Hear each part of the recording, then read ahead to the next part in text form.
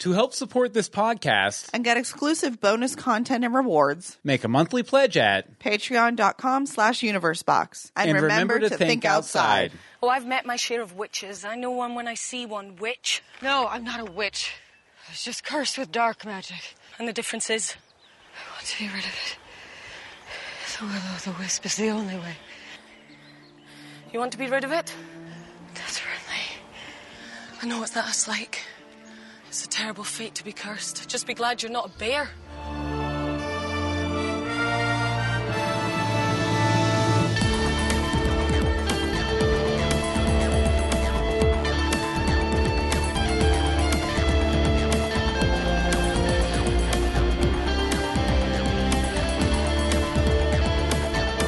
Greetings from Storybrooke. I'm Bill Meeks. And I'm pretending I'm Elsa. And this is A Twister. It's a twister. We also talked about ABC's hit series Once Upon a Time, and we're back for season 5. Yay! And my camera's all wackadoo. Hold on, there we go. Okay, we got it. Yes. You never turned your light on. I never did I? There we go. Now you're really wackadoo. Let there be light.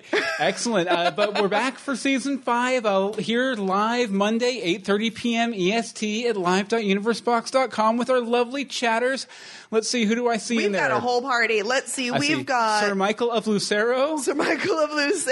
Amy P. Robotic Sage, Monica, Mew, Liz, Hope, Bobby, Angel, Amy, Akon. I don't know Akon, but hi. And maybe a Merida, too. She Merida? might be in there. Where's I Merida? don't know. Maybe it's possible. There's no Merida. There's no Merida? I was lying. Darn. Drat. No, but we're here to talk Once Upon a Time, like we've done for the past several years. Wow. I know. By the way, so this is our third year? No. 2, 3, 4. This is our fourth year? Yeah, this is our fourth year. What the what? And if you guys weren't paying attention during the summer, we also finally completed our goal to have an episode of Greetings for every episode of Once Upon a Time. We have commentaries for the entirety of season 1. It's so exciting. If you missed those, go ahead and check those out again. Totally. But Anne Marie, how was your summer? Busy. Busy? It was really stinking rotten busy. Mm-hmm. I don't think it ever slowed down though, because I'm like, okay, we're back. I will say that we have been showing up down at Walt Disney World in Orlando, Florida. Every weekend. Pretty much every weekend. Except this coming weekend. And we've actually met a couple people who listen to the show, We is cool. We have. This weekend, actually, we went and hung out with one Joshua Phelps at Superman JGP on Twitter. Yeah, good job on that. Yeah, I'm I know. I gotta look it up. I can't even do it. No, but it was a lot of fun. We went to the Indiana Jones bar. Yep, we went to the brand new bar at Disney Springs. Officially, as of tomorrow, it's Disney Springs. Let's see what else. We walked around. We hung out. It was his first day of vacation, so we were all really excited. Yeah, but if you guys ever make it down to Walt Disney World, let us know. We'll try and meet up with you for sure. Also, if you check out youtube.universebox.com, you can check out our custom video tour of Mr. Gold's shop at Hollywood Studios, too. Right. So that's a lot of fun. You know, Mr. Gold's shop is one of the few things not shut down at Hollywood Studios. We're not shutting down. If you look in future. really, really close, you can see Mr. Gold in a coma back behind the windows, though. Like you That's can't, awful. And you can see Blue Fairy drawing a mustache on him because there's no one there to stop her. But okay, that's true. There is no one there to stop her. Speaking of, we might as well go ahead and get started with our discussion for this week's episode, the first episode of season 5.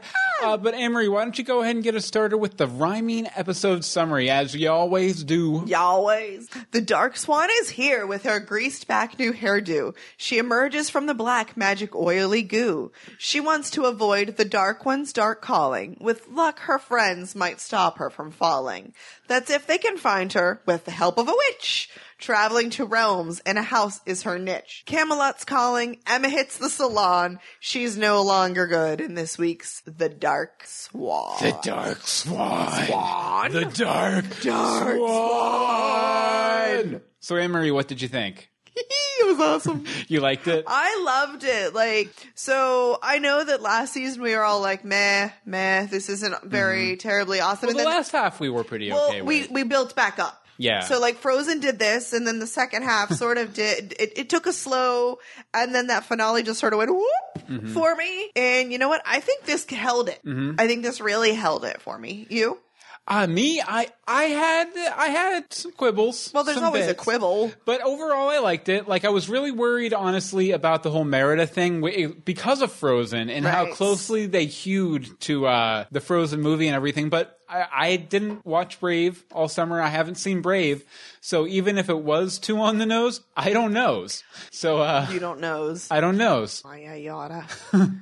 But yeah, and Merida seemed fine. I do have some complaints about her, which I'll get to in a second. But yeah, overall, I liked it. It was good. It was a good time. Definitely. And Hope says you wrote the first amazing rhyming summary of the season. Thank you, Hope. I hope to write at least 21 more of those at the very least, unless they do those weird two-parters or something again. They always do at least one weird Yeah. two-parter. It's usually the finale or the mid-season finale, though. But I guess we also, I'll mention that the general consensus I saw online was really good, except for like one or two reoccurring motifs. Like, I can see, we tweeted about it. So, the reoccurring motifs, Yeah. AKA there was a curse cloud and memory loss in the first and episode. These characters are completely brain damaged now. They really have to It be. happens. I just love the fact that Snow White lost her memory again. And she said it like this, too, because she's She lost her has memory lost so her many memory. times. Wonder if they mind wiped the baby and Roland. The baby doesn't have any memory. The baby's never going to grow up, Baby's too young to have too long term. But is he? 6 weeks older, at least. Yes, we but saw at this point, shouldn't he be nearing his first birthday, which means unswaddled and starting to walk? Okay. Let's see. Monica says in the chat room at Bill Meeks, yes, you need to watch Brave. It wasn't very on the nose, more like this is happening after. Yeah. I will watch Brave after it's over, but I figured, and I tried to do this for Frozen last year, but it kind of fell off. But I'm trying to be the voice of the ignorant, the voice of the person who You're hasn't always the voice seen. of the ignorant. Don't Yeah. you worry. Okay, I will start off with my first ignorant comment then. And it is. Yes. Go ahead. Okay, well, Emma took a big old walk of shame in this episode.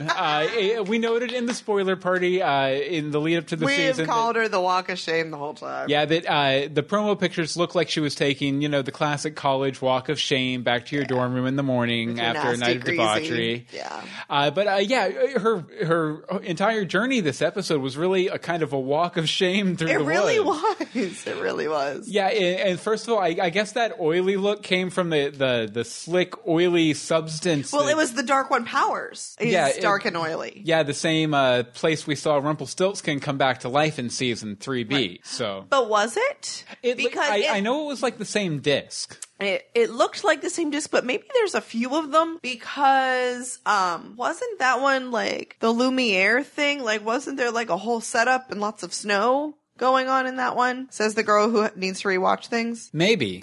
I don't know. Okay. I honestly don't know. Okay, we'll come back. Okay, but so speaking of Rumpel, he was there, and as we speculated over the summer, it really was kind of like a manifestation of the Dark One / Mind Palace kind of Right. Emma's crazy kind of thing.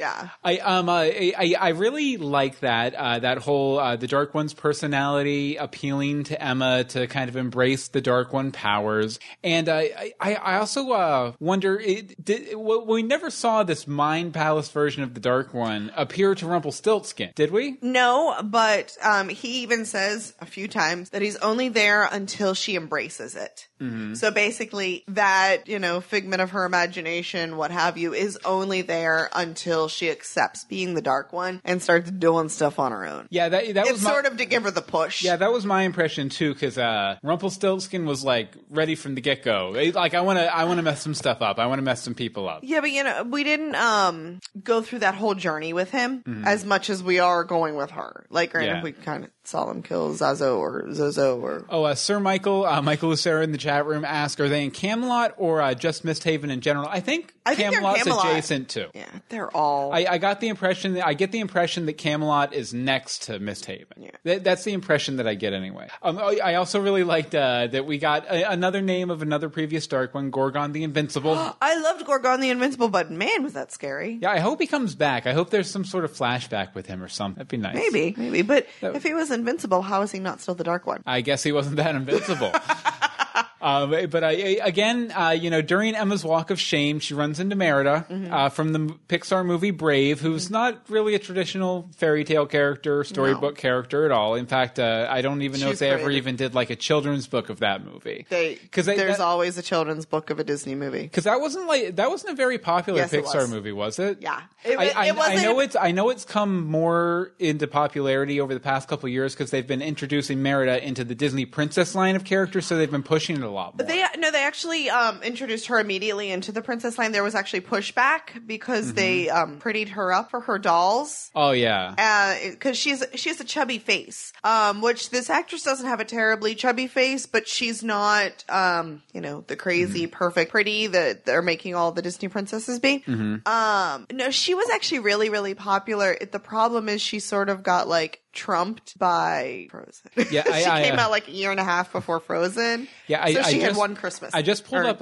Pixar box office grosses just because I was kind of curious, and Brave was the 10th most popular Pixar movie ever. Beat out WALL-E, Ratatouille, the original Toy Story, Cars 2. At that time it was. And there's probably some inflation there too, and A Bug's Life, which is the least popular ever. Yeah, but good show at Animal Kingdom. Yeah, but there were some that did better than that, like Cars and Toy Story 2, Monsters Incorporated, all that. Yeah. I remember it not being the most popular anyway. See, okay, but I remember it actually being relatively popular, but I guess it's because I hang with moms.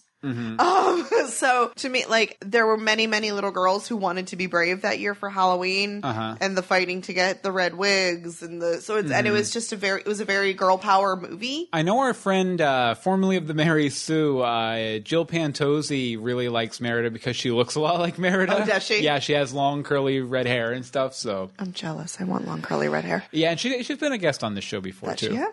But I thought Merida was okay. She definitely served a purpose in the story, but it also felt kind of generic to me. I understood intellectually that this was a character from a movie they're bringing in and everything, but at the same time, it felt like it totally could have been like Random Villager number 2 could have fulfilled the same function. I think it was a little easier to introduce the Wisps. With her, because Wisps were like a big deal in Brave. Yeah. And the Wisps will lead you to your destiny type thing. Why did she? Because so who was lying here? Because Merida said obviously she knew about the Wisp, right? And she said once she used it, she would give it to Emma so she could ask her question about Merlin. So was she lying to Emma, or was the Dark One Rumple Mind Palace guy? Is this really a question? Who do you think was lying? I was going to say was he lying to Emma, telling her that you couldn't reuse a wisp? Well, reduce, reuse, recycle wisp. I guess.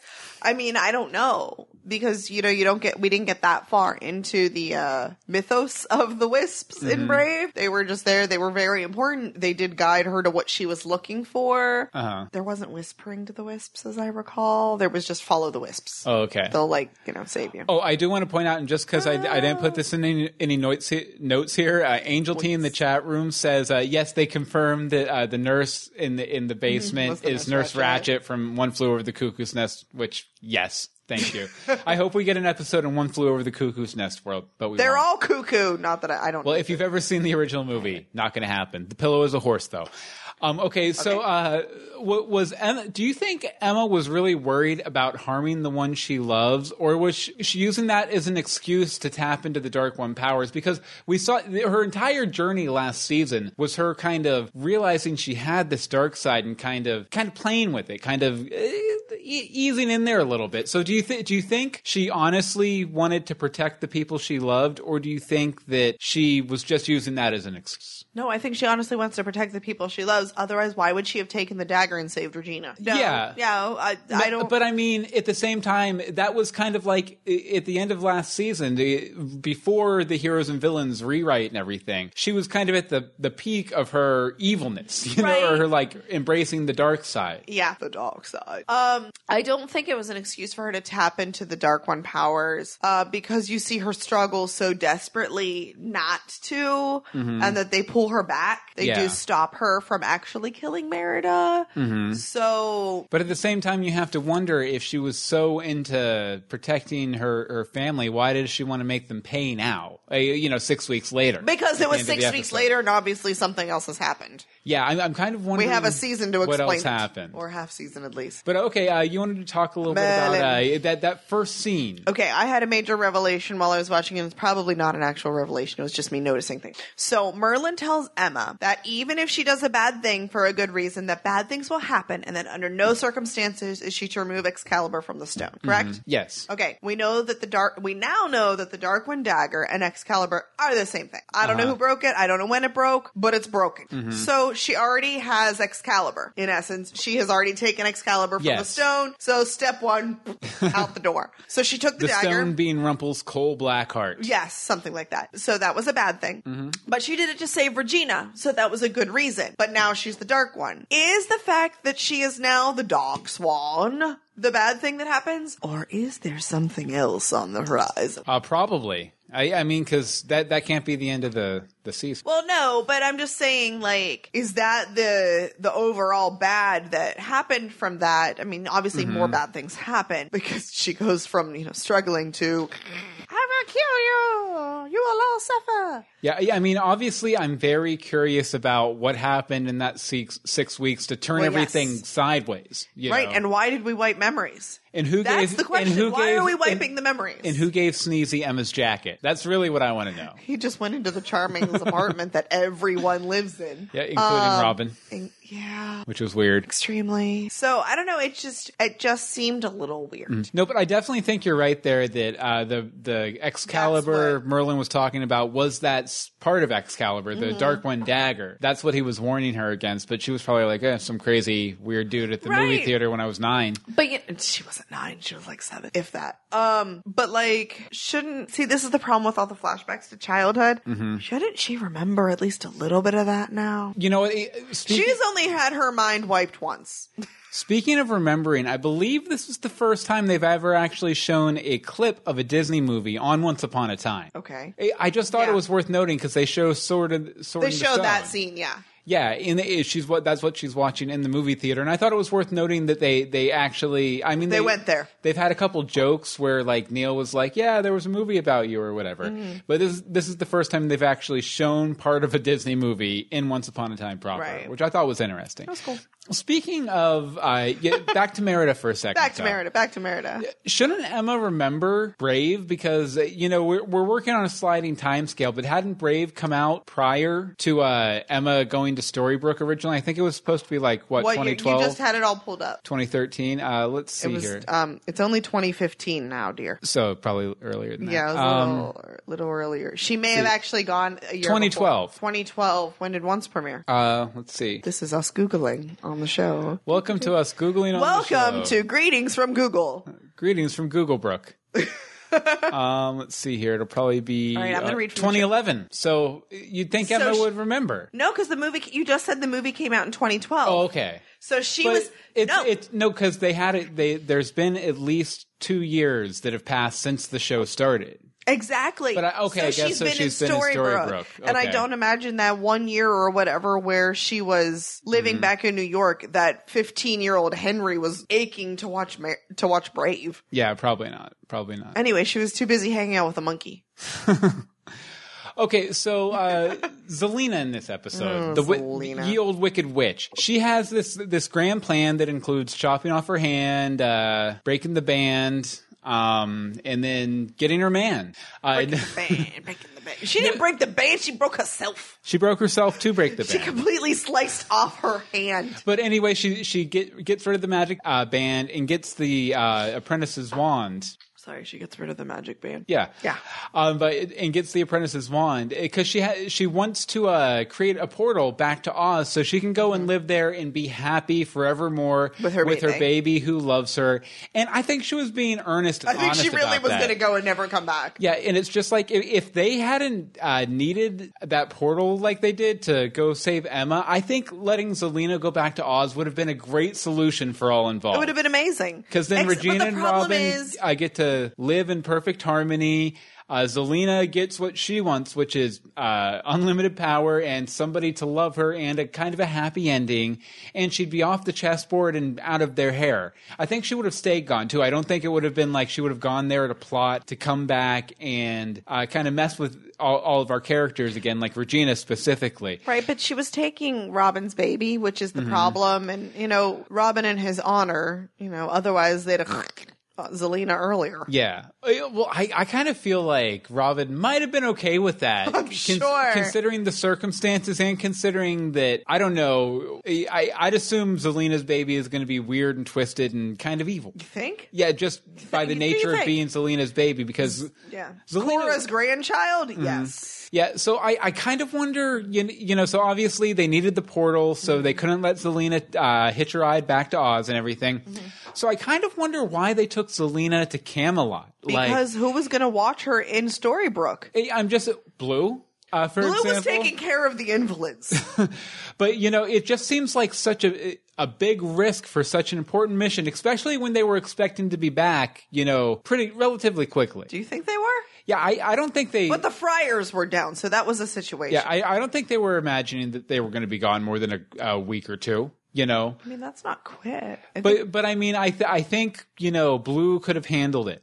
Could have handled watching Zelena, and it wouldn't have put the entire mission at risk. Because they're bringing Zelena back to a land with tons of magic? Yeah, maybe not unlimited, but a lot of magic, a lot more magic than is available in Storybrooke, and that seems like a huge liability. Obviously, it's going to play out in a bunch of different ways with a bunch of fun stories while they're in Camelot. There will be lots of shenanigans. But it made me actually a lot of the characters they decided to bring along, like Baby Neil. At least they brought the baby. And Roland. Sorry. No, it's fine. As he turns down my mic.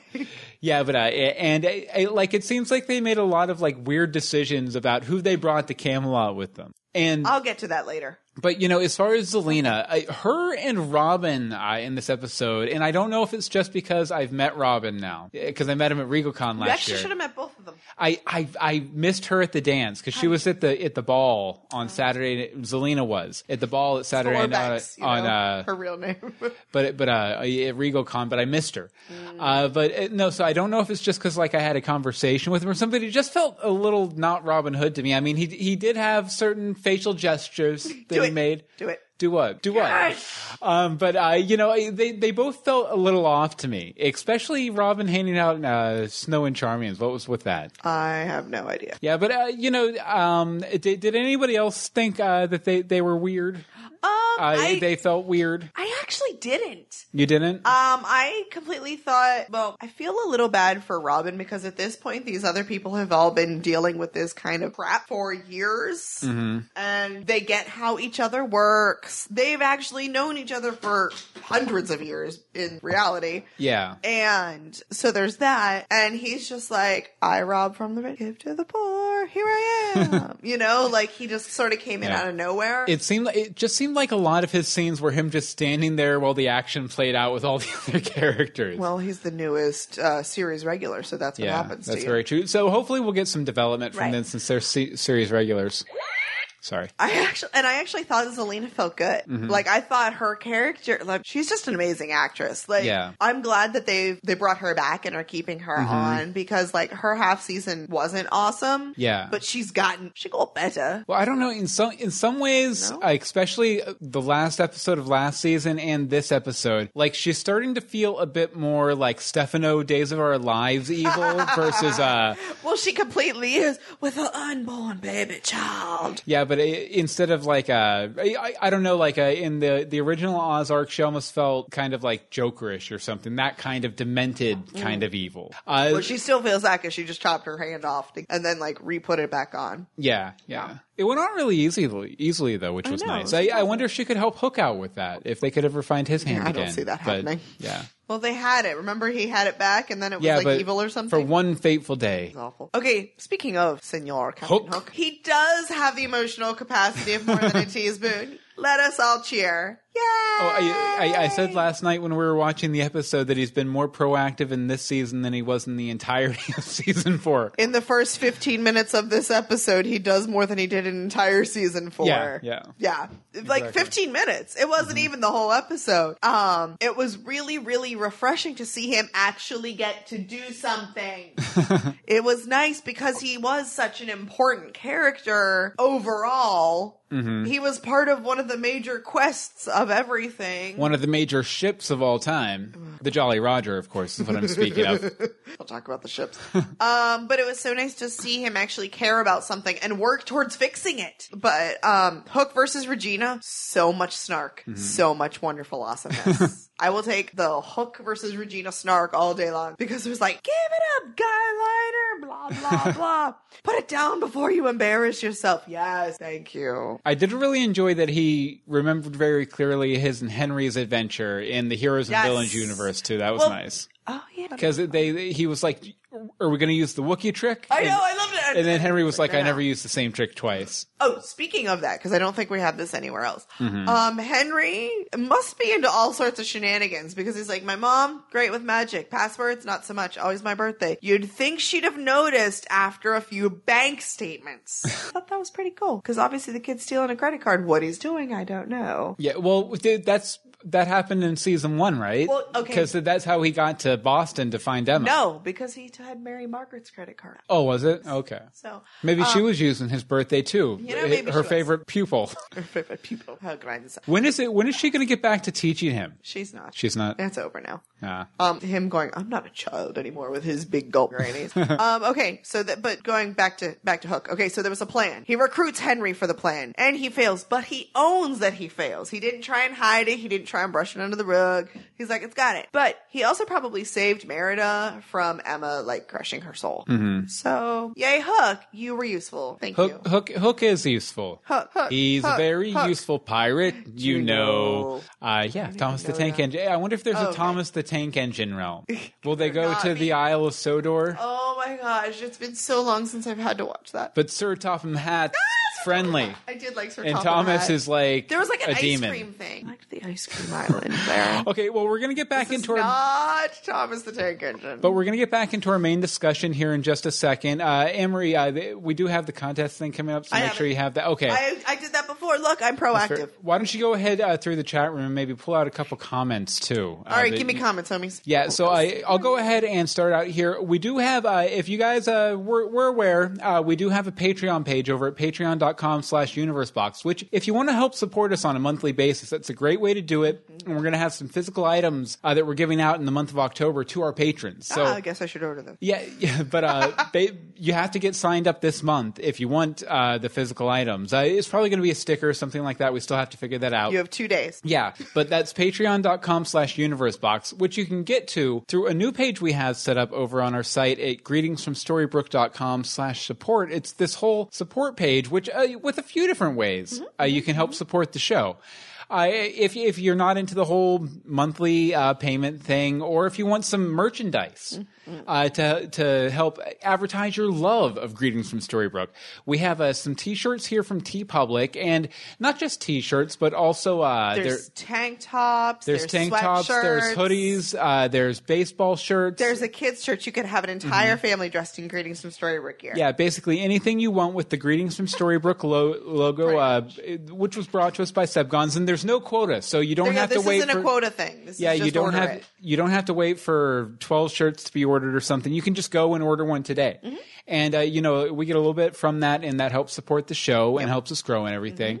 And then we also have some stuff through the Cafe Press shop linked over here from You may Greetings be from familiar Storybrooke. with Cafe Press because it's awesome, because you can have like 765 different items and they will print our logo on it. And who doesn't need, I think there's actually a necklace flask. There's a men's wallet. There's a Okay, see, mine's much more fun. Yes, you can there's tumblers, drink there's your coffee magic mugs. juice out of a Greetings from Storybrooke flask. Who doesn't want that? Yeah, and we have all the items you have available over on Cafe Press there, both with just the text logo and with the full album art from the podcast. Right. So you could get a phone case, a clear phone case, all sorts of stuff. There's all sorts of craziness. There's tons of stickers and banners. There's like wall prints, like those, just like the sticky things can reposition. There's those, all sorts of things. Yeah, so you can support us that way, and you can also, there's a link here to our Patreon, and also we've went ahead and set up an affiliate link through Amazon, which if you're going to buy something through Amazon anyway, just come to greetingsfromstorybrooke.com/support, and down here at the bottom, there's a nice picture of the Once Season 4 DVD set. Just click on that, you'll be taken to Amazon, where you'll be able to, it links you automatically to a page of Once Upon a Time merchandise, but you can buy literally anything, and we'll get a small piece of that to help support the podcast. So you're already spending the money. It's going to give us something. So if you like us, if you like what we do, if you want to see us grow and do big, important things this year, like going to RegalCon like we did last year, for example. Well, hopefully they do it in the spring. Yeah, well, I go do something like that.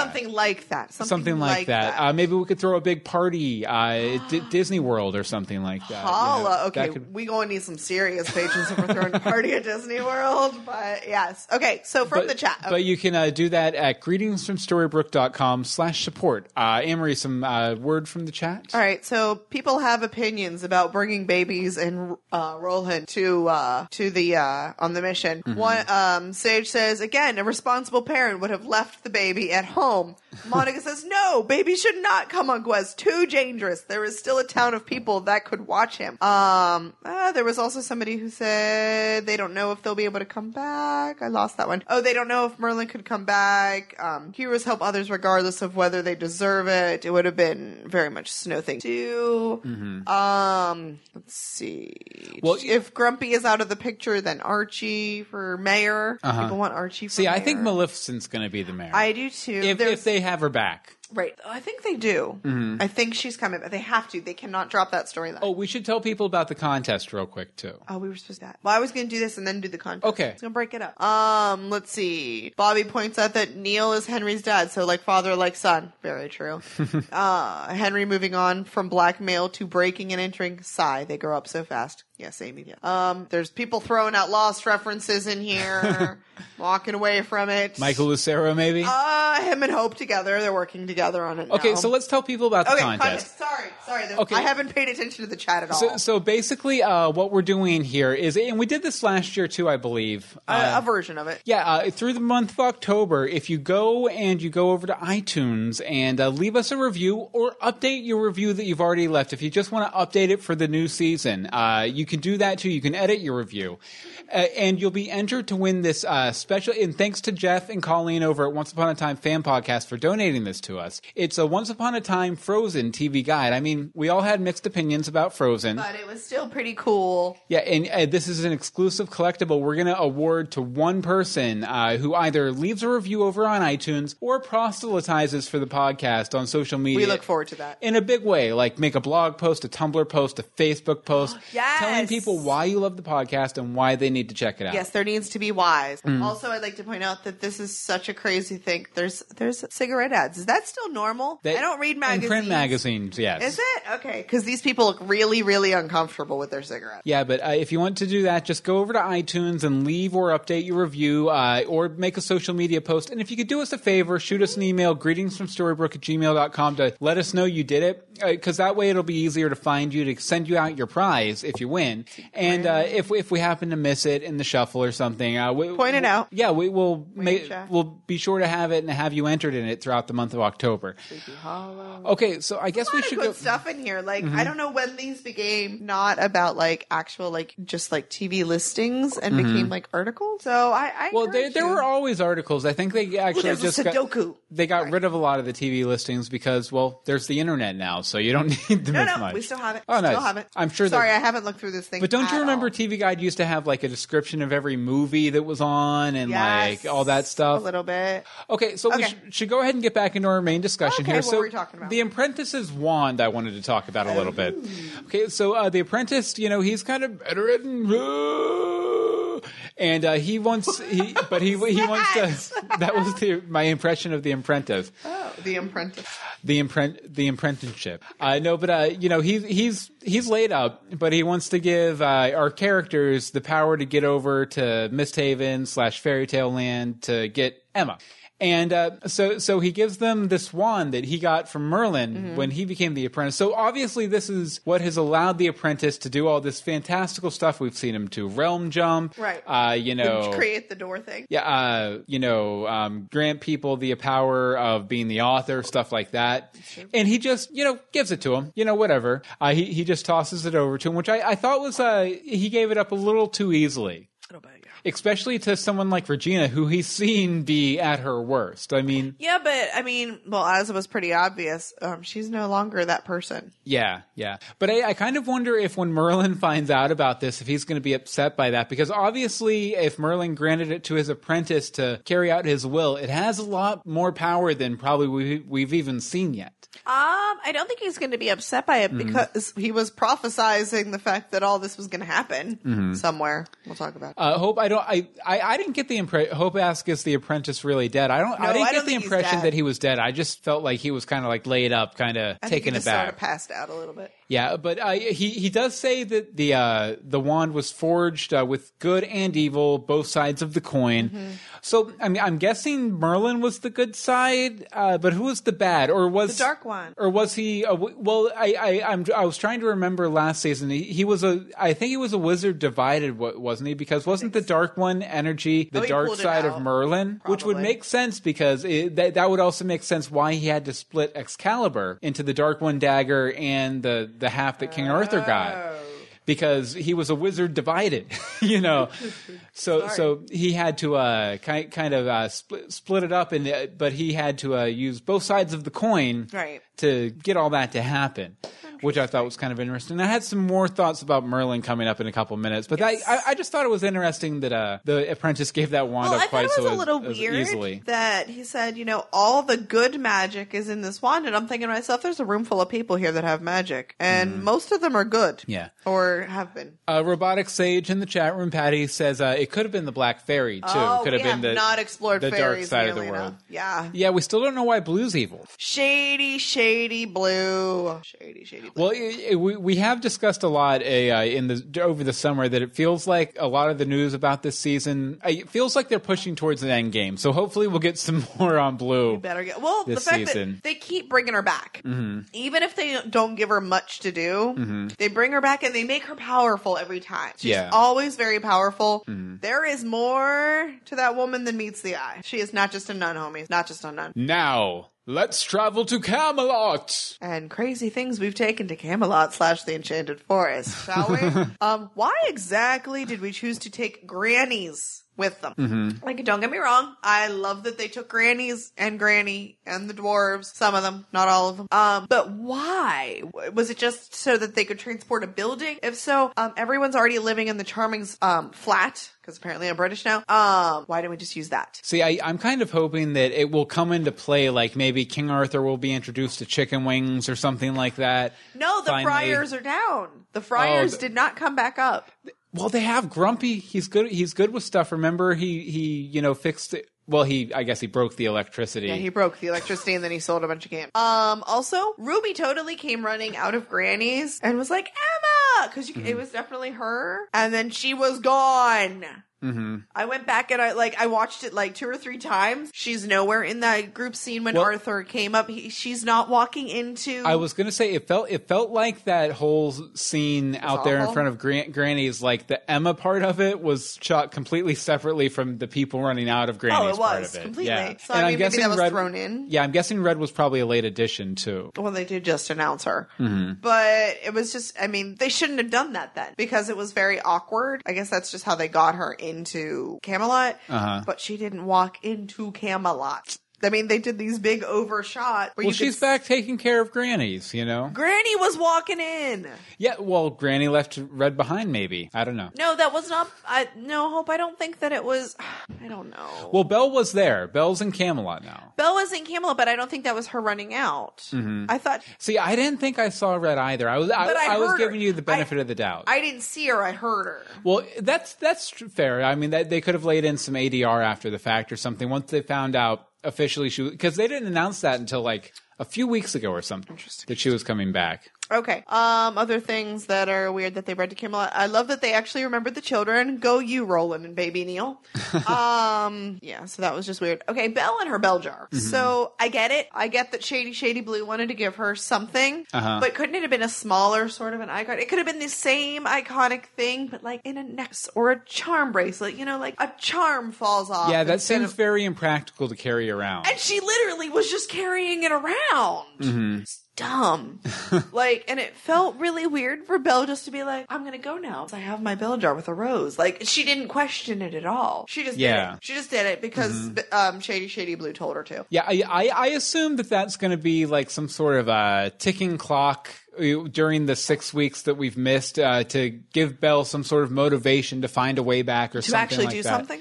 Yeah. She hasn't had much to do lately either. Yeah, to actually, although I did like that they, it was kind of like meta references all over the place because it was like Grumpy running into Granny's being like, hey, the secondary character should be involved in the plot too.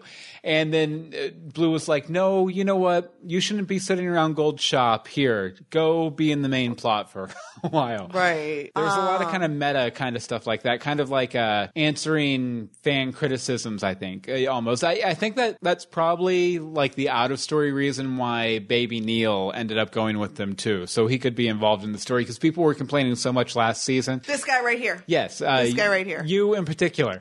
But you know, that Baby Neil was nowhere to be seen except for a random shot here or there. Right. That is, I'm sorry. There's a lot of mothers out there. You can't just leave your kid. Also, you took Belle with you and you got rid of Will, so who's going to watch him? They were the babysitters. Last but certainly not least, with Belle and her bell jar, it was always a cloud. In every shot, other than that first shot, you couldn't see the rose. It was cloudy inside it. It was like a white cloud. So maybe it was easier, or sure maybe well, it was a CG rose, so maybe they meant to like CG it in, and they didn't do it. So they were like, "Oh, but we could do just like a quick cloud, and that would be easier to do than a spinning rose for every shot." Yes. You know, because I mean, you know, they're working on a TV budget, and the visual effects people do fantastic stuff, minus Camelot Castle. But you know, just because I really didn't have many points about Camelot at all. Yeah. I just want to say here, I think King Arthur is shady. Oh, totes. Just like the fact that he's hiding from his people, that he doesn't have the full Excalibur. Like, that makes it almost to where, like, the entire legend we know of King Arthur isn't accurate because he's not the true king of Camelot because he doesn't have the whole thing. That's fair.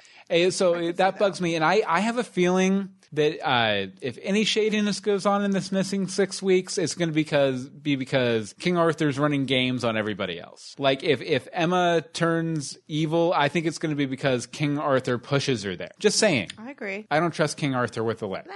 No, not at all. I would not lick King Arthur. You heard it here first. I don't want to lick him either. Excellent. That's gross. Maybe his beard. Don't like people. All right, go. Okay, so I just wanted to say, back in our spoiler party and in our last episode at the end of in our final episode last season, I said, I bet you a bunch of the characters are going to be transported over to Fairy Tale Land and have to search for Emma. Okay, happened. Yeah. And then in our last spoiler party, I was like, I bet you, just based on just a little clip of Granny's in the trailer, that Granny's is going to be transported to Fairy Tale Land, and all these characters are going to be transported with it, and it's going to be kind of a base of operations for them. Also happened this episode, so I just wanted to say I called it.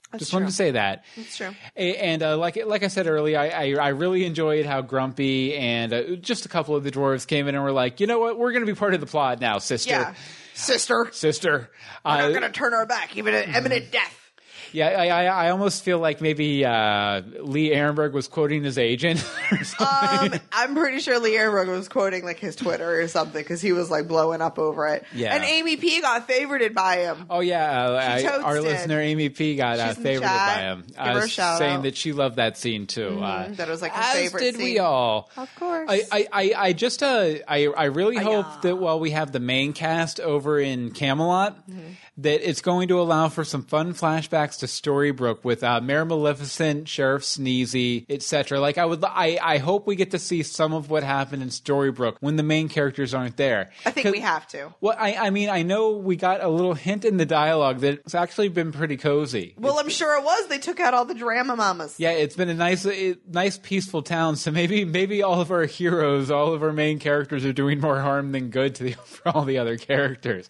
I would kind of love that. Actually. I would kind of absolutely love that, yes. So you wanted to talk a little bit more about the Wisp. Okay, so I guess we should have talked about this earlier. The Wisp and the Willows. So the Wisps. They say that the Wisps were born in the Hill of Stones, which was that circle sort of Stonehenge type of thing. And that whole thing is in Brave. There's lots of wisps there. Shouldn't there be more than one? Like, the wisps are born there. Why are we fighting over one wisp? Maybe that's The wisp with the lisp? Maybe the rest Sorry. were on vacation. You know, maybe the CGI guy could only do one wisp. He couldn't copy and paste that thing. Well, Just saying. the thing is, you know, they had to create CG assets for those wisps because we all know that Brave wasn't a CG movie. It was all drawn by... No, I'm kidding. I'm sure they They have... looked a little different in that thing. A little bit. Oh, by the way, I noticed that the actress who plays Merida, and I saw that in your notes. Yes, I know where you're going. Yeah, I don't know why I never noticed this before, but her name's Amy Manson, and she's Scottish, right? Yeah. So I kind of wonder if she's related to Shirley Manson from Garbage. If anyone in the chat room knows, let us know. And let us know like 2 or 3 times because we might not see it the first time. Also, pointing that out, the hilarity when Phantom Rumple or whatever we're calling him was like, I don't know what she's Fumble. saying. I don't know what she's saying. What is this accent? I was like, no one can understand you in anything else. Like, You have a different accent every time you appear, Rumpelstiltskin. Yes. But yeah, okay, hold on. So I looked up the Will-O'-the-Wisps from Brave. They're similar looking, but there's always more than one. It's like a whole thing of wisps. There's some interesting pictures over here. So maybe that was the only one that was available for filming. The rest are off shooting Brave 2 Electric Boogaloo. oh my God.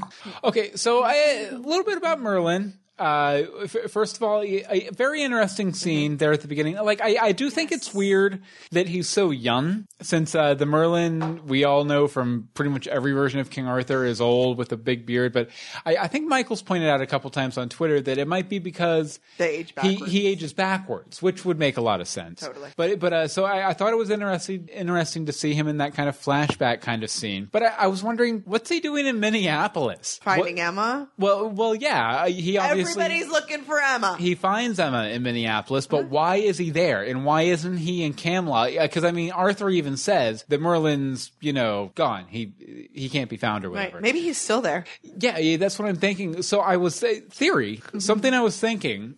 Maybe he's one of like several kind of guardians of magic or kind of masters of magic. Maybe, the dragon that we always talk about is another one. And maybe they either got banished to the land without magic for some reason, or they had to come here to escape something else. Dark One? Well, I wouldn't say the Dark One, because, I mean, the Dark One found his way here anyway. I almost feel like Rumpelstiltskin and Storybrooke and everyone coming to this land was part of Merlin's machinations. Because, the apprentice was heavily involved in all of that. Yeah. And involved in bringing Emma over here and guiding Emma while she was here and everything. So I think Indirectly. I think all of that happening was because Merlin wanted it to. But to what purpose? And who are they reacting to? Maybe, or why did those really big magical characters That do the invincible? But why did they have to come over here? And if someone mentioned the Black Fairy, that could be it. That could totally be. We haven't really gotten much on that either. Hope says in the show Merlin, he's a young guy. I've never seen that show, Hope. Yeah. But that makes sense. That does make sense. Because I think that's one of those BBC shows that, kind of Yeah, I young was trying to find graphics, and all I kept going was those. I was like, all right, forget that. Didn't Sam Neill play him in like a NBC miniseries too, I think? I don't even know who that is. Okay, but going off of your point with the whole Merlin thing, where are these prophecies written down? Or is this like Harry Potter, where somebody just has to witness the prophecy and then it's like in an orb and like a big thing? Like, I want to know where these prophecies are, because they're like, oh no, Merlin prophesied this ages ago. We knew you were coming. They think it's a surprise. Well, maybe Merlin and King Arthur were like college roommates, and like they were hanging out one night, and he was like, dude, there's like this, I stuck this part of a sword out in the stone. You got to go grab it. Yeah, go grab it in like 20 years. Got this. Also, last but certainly not least, 6 freaking weeks later and no one remembers anything. Of course. But why bring them back? Why? Is there an answer in Storybrooke? Does Dark Swan just not care about being good anymore? Which seems that way since she took her dagger back. Like, I don't understand why we came back. Ding. Sorry about that.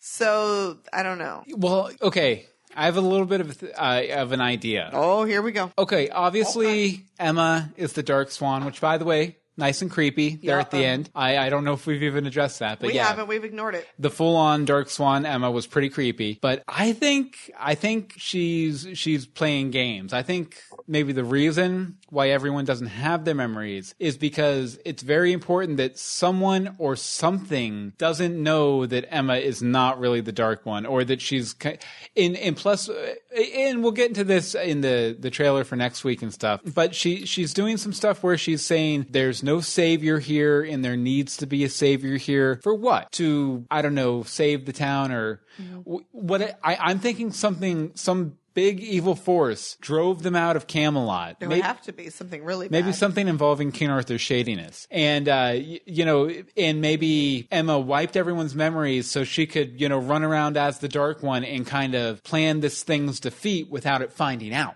That's just a thought. Just a thought. And then maybe, Regina becomes the new savior or something. We've done that already. Can't we have somebody else be the savior? Well, I don't think Regina's ever been the savior. She was the savior in the Heroes and Villains book. Oh, okay. I'm like, that was pretty important there, dude. But not in reality. That was reality at the time. It's Once Upon a Time, dude.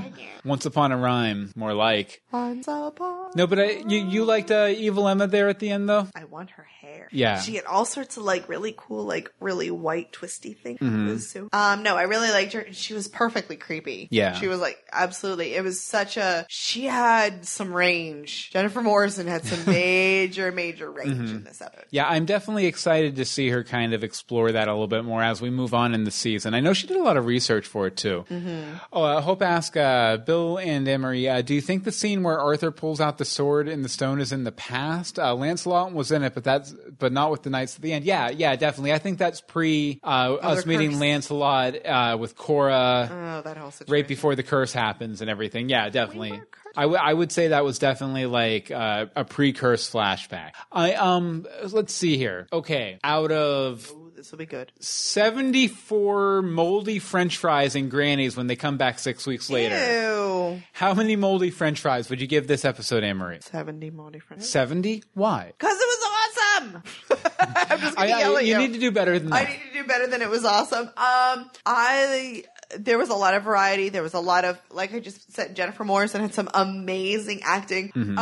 Colin had some amazing acting as Captain Hook. Like, it was really cool to see people stretch further than we've seen in the past. And even within the episode, we saw Baby Neil a lot, which was always exciting to me. Yeah. I love the realization that Excalibur and the dagger are one and the same. That makes me happy. That makes me very, very happy and is very exciting. However, my Excalibur is not dagger. How about you? As for me, I think I'm going to have to give it a little bit lower. I think I'm going to have to give it a 61. 61 moldy French fries at Granny's.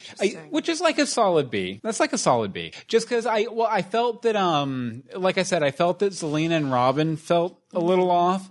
I felt that, obviously Once Upon a Time works with several motifs like memory loss and transporting between different realms, which the entire series was built around, but now it's really easy to do for some reason. I mean, even the Dark One has an innate power to travel between realms now. Don't get me started. But, Don't get me started. So there were some weaknesses, but at the same time, I found what they're doing with Merlin and with Camelot really compelling. And I do think that I'm really excited about that missing 6 weeks because it means we're not going to be flashing back into the already overcrowded pre-cursed world for flashbacks this season, which... Thank you, because that was one of my big complaints last season was how many more spaces do we have to fill with Cruella and all this stuff? Right. Just in between the scenes we've already had. So, yeah, I liked it overall. Right. In the chat room? We've got Amy says 70, Robotic Sage says 66.6 moldy french fries. Hope 68 moldy. 666. Sorry. Really? Angels with me and Amy at 70. Marshall's giving it 60. Harry is giving it 63. Monica's going for 73. Monica's all about the moldy french fry. Nice. And Sir Michael Lucero is giving it 65.8. No, that's too low. 70.38. Wow. Nice. As I'm reading it. So there's a lot of moldy french fries flying around. Trivia, if you eat... Liz gives it 70. She's been quiet. Yeah, Liz is in there too. Hi, Liz.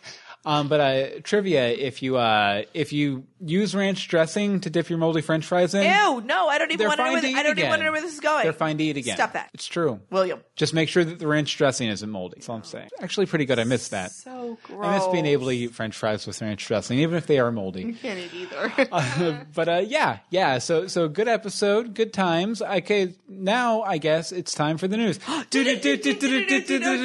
News. First up, the ratings. On ABC's Once Upon a Time, the premiere was down 49% from last season. That's kind of ridiculous, guys. Yeah. That was the Frozen premiere. Mm-hmm. So that. Oh, is it down from the premiere last year? I thought you were talking about the finale. No, it's down from the premiere. Mm-hmm. So, last year's premiere had an insane amount of people watching it just for Frozen because Frozen fever is never going away. Sorry. Yeah, so with a 1.8 adults 18 to 49, which usually it's like last year it landed around like 2.1, 2.2, somewhere in there for most of the episodes. So a little bit down, but a little bit low, but it's the first one, so people may have not known it was coming back. It was against a lot of football. Yeah. I know that makes you twitchy and half the people in the chat room twitchy, but it was against football. Mm-hmm. Sorry. Yeah, plus, live TV ratings are on a steady decline anyway, so I mean, that's not that big of a drop. No, it's really not. Comparatively. That's still doing pretty good for TV these days. It beat The Simpsons premiere. Nice. So there's that. Okay, so I guess next we're going to go ahead and watch this promo for The Price, next week's episode of Once Upon a Time. Had a Destroybrook that only a savior can solve. See? Only a savior. You don't believe I can do this? Regina with a bloody nose. Yeah, you have that. Little evil Queenie. I really like her Camelot attire. I love all of their Camelot attire. Mm-hmm. Next Sunday at 8. And more in Camelot, more in the castle. By the way, you can get the links to all these stories in our show notes at greetingsfromstorybrooke.com for the episode 140. We're probably going to call it Walk of Shame or something. Yeah, it's going to be the Walk of Shame. Definitely. Okay, and let's see here. Okay, what's this from the Boston Herald here? The Boston Herald interview with the bosses. I don't remember which one. He warned Emma not to pull the sword. We saw Arthur pull the sword, and we realized Dark One Dagger and Excalibur were meant to be whole. So we're going to explain to you why that is, why Merlin is where Merlin is, Katniss says. Merlin is going to get an origin story that is going to explain the whole thing. He got bit by a radioactive magic wand. Duh. And the Emma of it is going to come in. So that arc will be explained, and the warning will be explained right in the first 7 episodes. I like that he says right in the first 7 episodes, as if it's the first 3. The first 7. It's like a third of the season. Yeah. So there's that. Oh, by the way, our live viewers, if you've ever wanted to see how we stream the show, this is the program I use. Whoops. I have it on the same screen. It's fine, though. Okay, let's see here. Finally, you wanted to talk. Hope sent this in, right? Yes, kind of, sort of. There is a fundraiser going for Green Wish, which is Archie, Raphael Sparge's charity, right? His charity. So they are selling a bunch of once related art and paraphernalia over at artforgreenwish.com, and 100% of the money made is going straight to Greenwish. I believe I saw a tweet earlier that they've already made over $1,000, which is kind of crazy because it is only open for a couple of days. It opened yesterday. So I'm sure Hope in the chat is going to, fill us in on what the actual number's at. But there's a ton of things. There's a lot of art prints. There is some bath bombs, which I'm actually kind of really excited about. There's notebooks. Yeah, I like this one with Hopper and Jiminy in the same shot. Yes. Here. That's fun. There's door hangers, there's mirrors, there's some necklaces and all sorts of craziness. Oh, and since this missed our spoiler party, I'll go ahead and mention it. If you don't want to be super spoiled or anything, just Shut skip your ahead ears about for a like- minute. yeah. But they announced that Mulan is coming back. Yes! And that she's going to... No, they did not announce that it's her. They announced there will be an LGBT relationship or couple this season. It remains to be seen They who did that will not be. confirm who it is, so we're just going to feed the Swan Queens a little longer. Obviously, I have never seen the movie, but I wouldn't be surprised if Merida wasn't involved in that. I actually... Because I don't know, like she seemed like she would be a good match for Mulan. Like I actually... they'd be a good as couple. soon as you said that, I was like, yes! That totally works. Like personality wise, they'd make a good couple. Just They're feisty. Yeah, They're a tearing their couple way of through the feisty woods. girls. Yeah, I like it. Definitely. I like it. And at the time, wasn't Aurora a slightly redhead? So, I mean, maybe Mulan's got a thing for redhead. Could be. I don't know. Could be. That's all I got. Okay, I guess now it's time to get into the listener feedback here. As always, when you get done watching the episode next Sunday, 8 p.m., in your own time zone. Your time zone. What I need you to do is I need you to disappear. And then there'll be like this big bubbling pot of black goo on your floor. You'll rise up out of it, reform. You look kind of grody. That's fine. Get ready for the walk of shame. Just close your eyes. Think of a lake with some trees. Low-hanging branches. Low-hanging branches. You'll appear there. There'll be a computer. Email us, greetingsfromstorybrooke@gmail.com. Tweet us at GFStorybrooke. Facebook us at facebook.com/greetingsfromstorybrooke. Or wait, close your for eyes it. again. Now there's a phone. Voicemail number is 424-274-2352, and we almost always play them. 424-274-2352. And Hey, pause before you start. What? Forgot to point out awesome postcard that Monica sent us. oh, here I'll give you. You gotta give me my camera. It's a Yeah. Georgia Moonshine one, but on the back it says magic juice. What about this? Is it magical? Not exactly, but it's a liquid that can conjure courage, give strength, or even act as a love potion of sorts. And she sent us this too, right? She sent us actually a bunch of stuff. Yeah, there's the two things. Yeah, this sticker here that says, don't make me get out my flying monkeys. And if you want to send us stuff, we have a P.O. box at greetingsfromstorybrooke.com. Just click contact there. And then another one that says, I believe in magic. So thank you very much, I believe in Monica, magic. for that stuff. And if So, you send us anything flat, we'll put it in this poster with everybody else's wonderful things. Sorry, I didn't mean to interrupt. I Oh, no, just that's wanted to fine. make sure I got But we'll one. go ahead and get started with Bobby's voicemail. Take it away, Bobby. Hey, Bill and Amory. Howdy. And fellow storytellers, it's Bobby. And forgive me if I'm all over the place on this one, but it's been a while since I've left a voicemail. I almost forget how to leave one of these things. But at the same time, like, my head's all over the place. I've, watched this episode a few times. I'm almost in the middle of watching it right now. Nice. With no sound on. And it's a great episode. Just how they were able to, fix all the problems that all of the viewers had. They were able to, even still incorporate Disney things and make it not feel, forced like it was before. They were able to bring back all of the side characters. Grumpy's speech was great. I was a little worried, to be honest, with the whole Emma being dark thing, but I think it's worked out great so far. Me and my friend were in the middle of watching the episode, and we were like, this show hasn't been the same since, they all regained their memory, and then 5 minutes later, it was 6 weeks later, we don't remember anything. So that was great. Swiss cheese brain. I thought it was great how they were able to, incorporate everyone and everything and all the characters. Of course, there's side characters left out. Sorry, Hope, Archie is not there. Yes. Red's still not back, although we've I've heard she will be. All of the dwarves weren't there, and poor Sneezy is now a statue. So, but I mean, they were able to just like hit every note straight out of the park on this first episode. And I'm just hoping that this is just like the sign of things to come, because if it is, then season 5 is going to be great. I thought the actress who played Merida did a great job with Merida, the little clumsy things going on there and everything. Mm-hmm. Apparently they really love Back to the Future, because I don't know about you guys, but I got a big Back to the Future vibe when they were all like standing in the middle of the dead street, you know, with after Emma, you know, was taken away and whatnot. I loved how they tied in Excalibur with like the dagger's part of Excalibur. I thought that was cool. I didn't see that coming. I wonder why Lancelot wasn't with them when they went to Granny's Diner in the Enchanted Forest, because I was waiting for the big like Snow White Lancelot reunion, because we know from the past that Snow White and Lancelot are close. Mm-hmm. Buddy. God, like I said, I'm kind of just all over the place here. I could go on, but like there are points in this episode that I should have felt were cheesy. Like the whole, of course they lost their memory again, but no, this is Once Upon a Time. This is what it's supposed to be. Mm-hmm. And I just so look forward to the rest of this season right now. So, scale is 14 of 17 pots on a peddler's wagon. Nice. That recalled to me Isaac from last season. I think we've all crossed the line of going, ugh, they've lost their memories and there's another curse cloud too.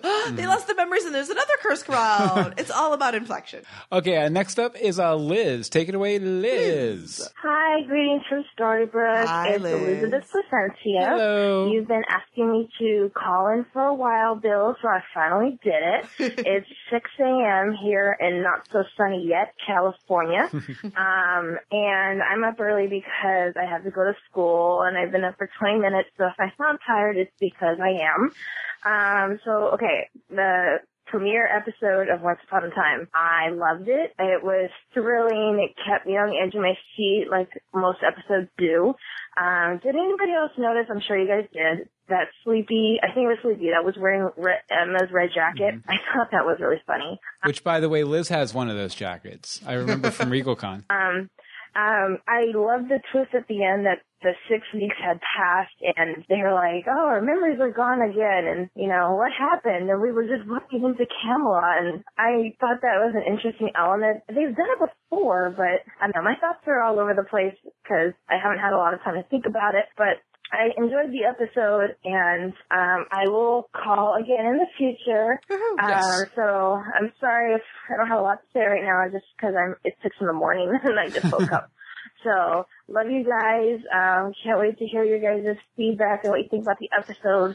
I will be listening, and I will be in the chat room later today if if the podcast is today, which I believe it is. I'll be in the chat room. So, love you guys. Love everybody in the chat room. Love all the listeners. And all right, bye. Thank you very much, Liz. And yes, I hope we do hear from you again. When we were hanging out at RegalCon last spring, I kept telling her, call in, come on. And I'm so glad you finally did. Even great if it call. was at 6 in the morning, I'm sorry about that. You sounded like it was at least 8 in the morning, though. Totally. Definitely. Yeah. Okay, next up we have a message from Tim. Take it away, Tim. And then we're going to get into some letters here and back and forth and back and forth. Hey, Bill. Hey, Anne-Marie. This is Tim calling about Once Upon a Time. Okay, so I really, really like Rumpelstiltskin training Dark Emma. Well, you know, the avatar of Rumpelstiltskin, I mean to say. Mm-hmm. It just seems very natural, and maybe that's part of how Rumpelstiltskin got all his theatricality from listening to too much to the Dark One voice inside his head. I will say that Rumpel also has a history of teaching. He's a teacher. Yeah, he taught Zelena and Regina and Cora. That's very true. So it made a lot of sense. He fills that role well. Secondly, Merida, she was there. She was okay. She did pretty much what I expected her to do. I hope we don't see her much. Thirdly, everyone in Storybrooke scrambling and deciding that they need to go in the diner via Twister Tornado. Sure, why not? I mean, it's not as if you have, I don't know, Jefferson Cat laying around there somewhere. You know, you couldn't possibly use that to travel to a different realm. Anyway, and a new memory lap. You know, just because. That's completely original. That's never ever been done before on this show. But overall, You might call it repeating them repeating themselves. I call it a motif. I give this episode 10 out of 12 nights at the round table. Okay. By the way, loved the flashback at the beginning to Emma's childhood. That was just freaking amazing. Mm-hmm. That was probably the best part of the episode for me. Anyways, this is Tim. I still like Once Upon a Time. I'm still watching it, and I have high hopes for this season. So bye. Thank you very much, Tim. Always great to hear from you. You want to go ahead and read this letter from Ashley? All right, this is from Ashley. Hey, Ann and Bill. Holy, totally twister. Very two sides of the coin this episode, and with more than just the apprentice's elder wand and Excalibur / the dagger being the same and yet separate. Also, yay, loved the whole Emma Meredith team up, but not the Dark One double team up. Though I like how Rumple's the little devil's advocate on her shoulder. She is very what Emma once was in some ways, and I love the way everyone pulls together more or less to help her. And the travel twister, Auntie M, LOL. Though Hook needs to not give Henry any more bad habits, Mr. ain't no good judge of character. And Camelot, and the Enchanted Rose, and the Sword in the Stone, squee. Some of my favorite Disney etc. things, Happy Dance. I can't wait to see the flashbacks, and I wonder who did the memory messing this time. And poor Sneezy. I hope they can unstatue him somehow. The jacket was very old Emma too. Oh boy, things are gonna get cray-cray. Giving this one 8 wisps out of 10. Cheers and hugs, Ash. Wisp. Oh, and just a note here, we are going a little long tonight because it is the season premiere. Yes. From here on out, we'll be doing the blog posts that we did last season a lot. I unfortunately have to cut out some of these because you guys are so prolific. Oh, sure. But we love it, honestly. But we're going to go ahead and get back to the voicemails here. Next up is Patty. Take it away, Patty. Well, was that a pretty interesting episode? Out of 10 disintegrating Circades, I'm gonna give it 9 disintegrating Circades because that was pretty intense and pretty awesome. Now, speaking of which, the best part of the show is seeing Circade gets disintegrated, obviously, because I keep remembering on all the attempts that I made through my childhood of trying to pull that sword of the stone out of Disney World. And all I have to say is, I survived. I am very lucky. I am very happy to not die. Queen Elizabeth can keep her goddamn job if it takes me of the potential of having that occur. Then, and again, Queen Elizabeth keeps her job. I wonder who broke the Excalibur in the first place. I get a feeling it was Bill. I'm kidding, Bill. I have no idea. No, it was me. It was totally him. During a fight, that's all I remember of stories, so who knows. See you guys later. I can't wait to hear your thoughts back. Next up is Other Anne-Marie. Take it away, Other Anne-Marie. And thank you, Patty, by the way. Hi, Bill and Anne-Marie. This is Other Anne-Marie speaking, calling in for greetings from Storybrooke. So I'm very excited to have the season back. I didn't get any spoilers. I tried to stay away as much as I could. So I was watching with a clean slate, which I actually like watching that way if I can. Overall, just good. I loved Emma's outfit for the entire episode. Mm-hmm. I think the only thing I was really annoyed with was the last few seconds when we all skipped 6 weeks and have another memory loss on our hands. I was hoping that there was a different mechanism that they could use for this. I really would have been fine with them walking into Camelot being the final scene for today, because it was just a really good, solid episode. It feels like the ones that I fell in love with in season 1. It wasn't any of that Frozen stuff that they started off with last year, and may I say, Neverland, I wasn't a big fan of that, to be really honest. So I'm really looking forward what the rest of the season is going to bring. I can't wait to hear your thoughts about it. Everybody's always slamming on Neverland. Yes, I am. Neverland gets a bad rap. Yes, it does.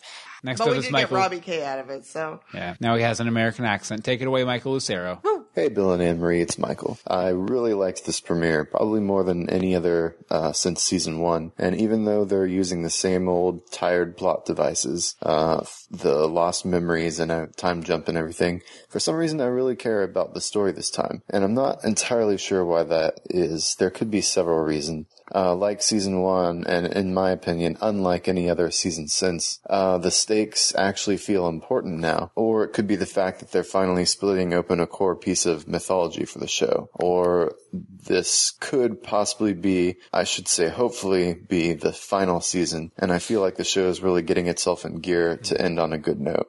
And I know y'all are going to moan when I say this, but I can't help it. I always have to go to Lost when I talk about why shows should end sooner rather than later, rather than dragging on and on like, honestly, I feel once has for a lot of its run. And thankfully, Lost only had that kind of aimless wandering for a few episodes. Some would say a third of a season, but I say it's much less than that. But you can really tell in Lost exactly when the showrunners got the end date they were negotiating with the network for, because right at that moment the show just amps up into high gear with tight storytelling, tense and meaningful character arcs, and plot twists that felt like they really mattered. And I bring this up because that's the same feeling I'm getting in this episode. The Meredith stuff wasn't really essential. It could have been any other character, honestly. But it didn't feel... I agree. Feel tacked on and inorganic like the Frozen part did. And it did further the story rather than hold it up. I also loved Crocodile-era Rumpelstiltskin being the the Harry Morgan to Emma's Dexter. And I loved Emma's struggle with the Dark One persona and the plot twist that the dagger is the point of Excalibur. Oh my gosh, who saw that coming? That was amazing. I'm also intrigued with the Camelot aspects of the story. It's not what I would really expect from the King Arthur legends, but it didn't seem wholly wrong either. There's something interesting about Camelot that I feel elevates it a bit higher than just another random realm in the Enchanted Forest. And also, was that Merlin in the theater at the beginning? I'm guessing it was. I like the fact that they cast a younger actor than we would expect, since in some versions of the Arthurian legends, Merlin actually ages backwards, so by this point in time, he'd be quite a young man indeed. So I'm really excited about this. I feel like this is a lot better than we honestly had a right to expect from Once Upon a Time. And surprisingly, I feel invested in the show in a way I really haven't been in since season 1. So thank y'all so much for greetings from Storybrooke, because it's really been the only thing keeping me holding on. And without you, I would never have made it this far. Anyway, I rate this episode 176 out of 183 shards of shards of Excalibur. I can't wait to hear the podcast episode. Take care. Bye. We keep you holding on. You want to read this letter from Alina? Yeah, Okay, let's see. Perfection. Jennifer Morrison was bloody amazing as the Dark Swan at the end. Just wow. I felt her icy presence. The way she turned ever so quickly to Sneezy and asked, "Who are you?" And then turned him to stone. That was excellent. Overall, what a beautiful episode. I want more. Rip Sneezy. Rip Sneezy. If you're a dwarf and your name starts with S. Done. Stealthy. The opening scene was intriguing. I do love that they showed the animated Sword in the Stone. Love that movie. Very cool twist. And the Dark One's dagger is the extension of Excalibur. I never thought of that. Wow. So cool. That's maybe why Merlin might have said, "Don't take the sword out of the stone." Zelena was wicked. She and her sister do have something in common. Wanting love. She now has a son, and I think, wait, what? Yes. That's going to make her happy, so hopefully they can work out their problems. And maybe she can go somewhere over the rainbow way up high. There's a land I've heard of once in a lullaby. My prediction? Yeah. That son will be TikTok from Return to Oz. Okay. But wait, do we know that it's a son? Have we had that ultrasound yet? Well, Robin's a pretty masculine dude. It's probably a son. That doesn't mean jack. I'm kidding. Okay, we have another voicemail from Hope. Take it away, Hope, and then we'll wrap it up with a letter from Marshall. Hey, Bill and Anne-Marie, it's Hope. I wanted to give you my impressions of The Dark Swan. So just a few notes that I picked up. I loved Leroy's speech. It's what I've been saying for about, 2 seasons now about the minor characters. So when Leroy had that speech about being left on the sidelines, I was just like, my baby's talking. So that was my favorite moment of the episode. I've noticed that they left Rumple in a coma with the blue fairy, and they've been sworn enemies since season 1. So I'm wondering if that's going to come back into play. Blue's cutting them. I wish that Robin was a part of the Hook-Henry team-up. I started thinking, and I don't remember Robin and Henry ever having a scene together, which is a bit upsetting to me because Hook and Henry have all these scenes, but Robin is also a potential stepfather for Henry. So I would love to see some sort of scene with Robin and Henry to see how Robin interacts with him. I have to say, they spent all last season forgetting about baby Neil. Like, Belle and Will Scarlet have so many nanny fees, and they are like the ideal nannies of Storybooks. And they spent all last season ignoring baby Neil. And yet they're going to take him to Camelot on a tornado? Does this baby have shots? Like, is he okay against the Enchanted Forest? That just seemed really weird. Like, Natural what's the child abuse hotline for Maine? I'm questioning the Charmings on this one. And then when the tornado was coming, I was just like, get that baby under a table. Go to your interior room. Have you ever been in a tornado?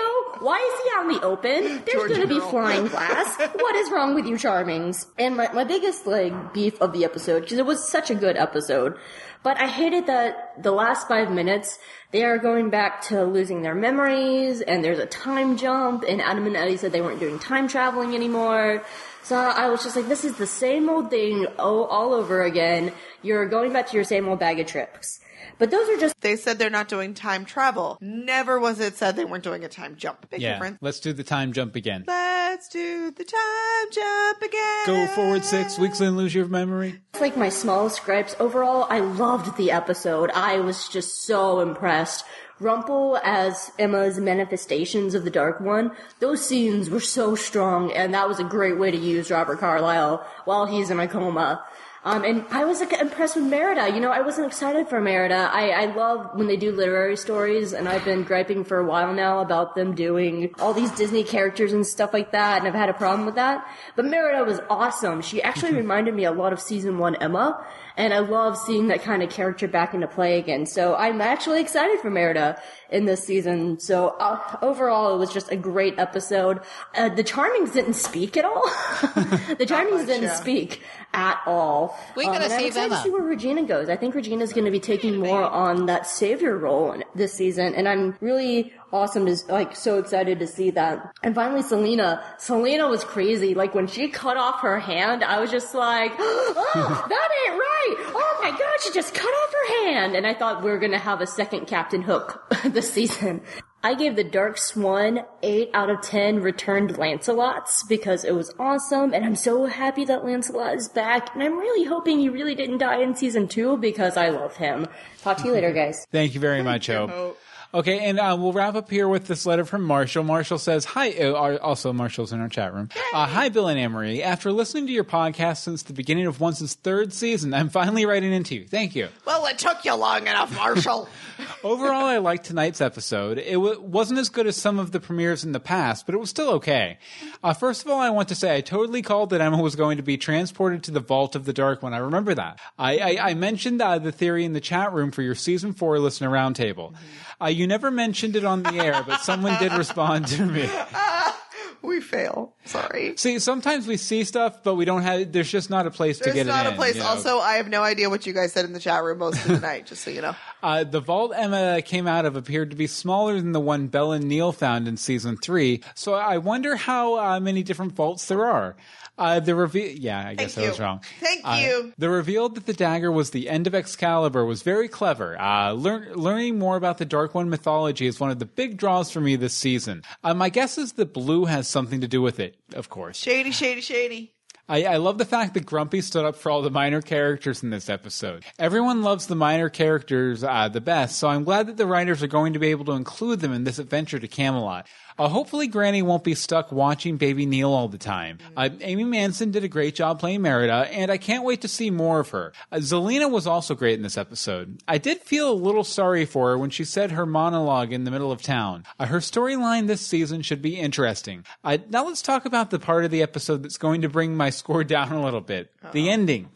Why did everyone have to lose their memories again? I mean, in season 3B, they kind of changed it by not letting us, the viewer, know what happened.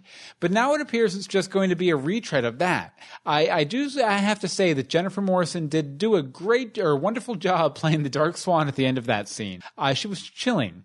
So minus the ending, this was a good episode, and I have faith it will be another good season. Out of 33 whispers to a wisp, I give this episode 26.5 whispers. You should totally know her. She was on Being Human. What's she? She was Daisy? Daisy on Being Human. Was she like one of the new crew? I'm sorry, you're asking the person who's never watched the show. I'm just trying to fill it in for you. She was on Torchwood. I think she was the ghost girl, maybe. Sure. She appears to do a lot of like more movie. Oh no, a vampire and the wife of Ivan. I think that was a minor character, maybe. Hold on. On Being Human, yeah. Oh, whatever. I just thought I'd point minor-ish. She was only in a handful of episodes. Whatever, she was there. Okay, so and then we had the post from Charity. It was a rolling good time on Once Upon a Time. I could have done without the time jump and the cliche that came with it. I could have easily watched another hour. Yes. Well, again, thank you to everyone who wrote and called in. Obviously, we're going to have to call the field a little bit next week. It'll be a little smaller. Just a little bit. But as always, when you get done watching the episode, fall asleep for 6 weeks. Forget everything that happened in those 6 weeks. When you wake up in Granny's, hook the electricity back up, get the fryers running, then email us. Yes, get those fryers running. They need some onion rings. Email us, greetingsfromstorybrooke@gmail.com. Tweet us at GFStorybrooke. Facebook us, facebook.com/greetingsfromstorybrooke. And the voicemail number, which we almost always play, is 424-274-2352. Again, that's 424-274-2352. Thank you guys again so much. We love our chat room. If you guys want to join us live in the chat room next Monday, next week. Actually, you know what? Executive decision. It'll still be Monday. Oh, so we're going to It's going to be hard on me. It's going to be real hard on you. We're going out of town. Yeah, but I next Monday, 8:30 p.m. EST at live.universebox.com. Keep an eye on our social medias and stuff like that for that. Interesting. And Anne-Marie, where can people find you online? You can find me on Twitter at AMDSimone. And hey, you might be interested. I have a Disney blog that desperately needs updated this week. Disney Passholder Project.wordpress.com. We have season passes. We're talking about it. Ta-da! Yeah. And as for me, you can follow me on Twitter at Bill Meeks. You can, follow me on Google+, google.com/+Bill Meeks. And you can check out my fairy tale that I wrote a few months back, The Trials of King Sparrow, at bit.ly/King Sparrow. And you can find notes for everything we've talked about tonight at greetingsfromstorybrooke.com. Awesome. So I guess, until next time. Greetings from Storybrooke. You can tell when it's been too long, guys. We can't function.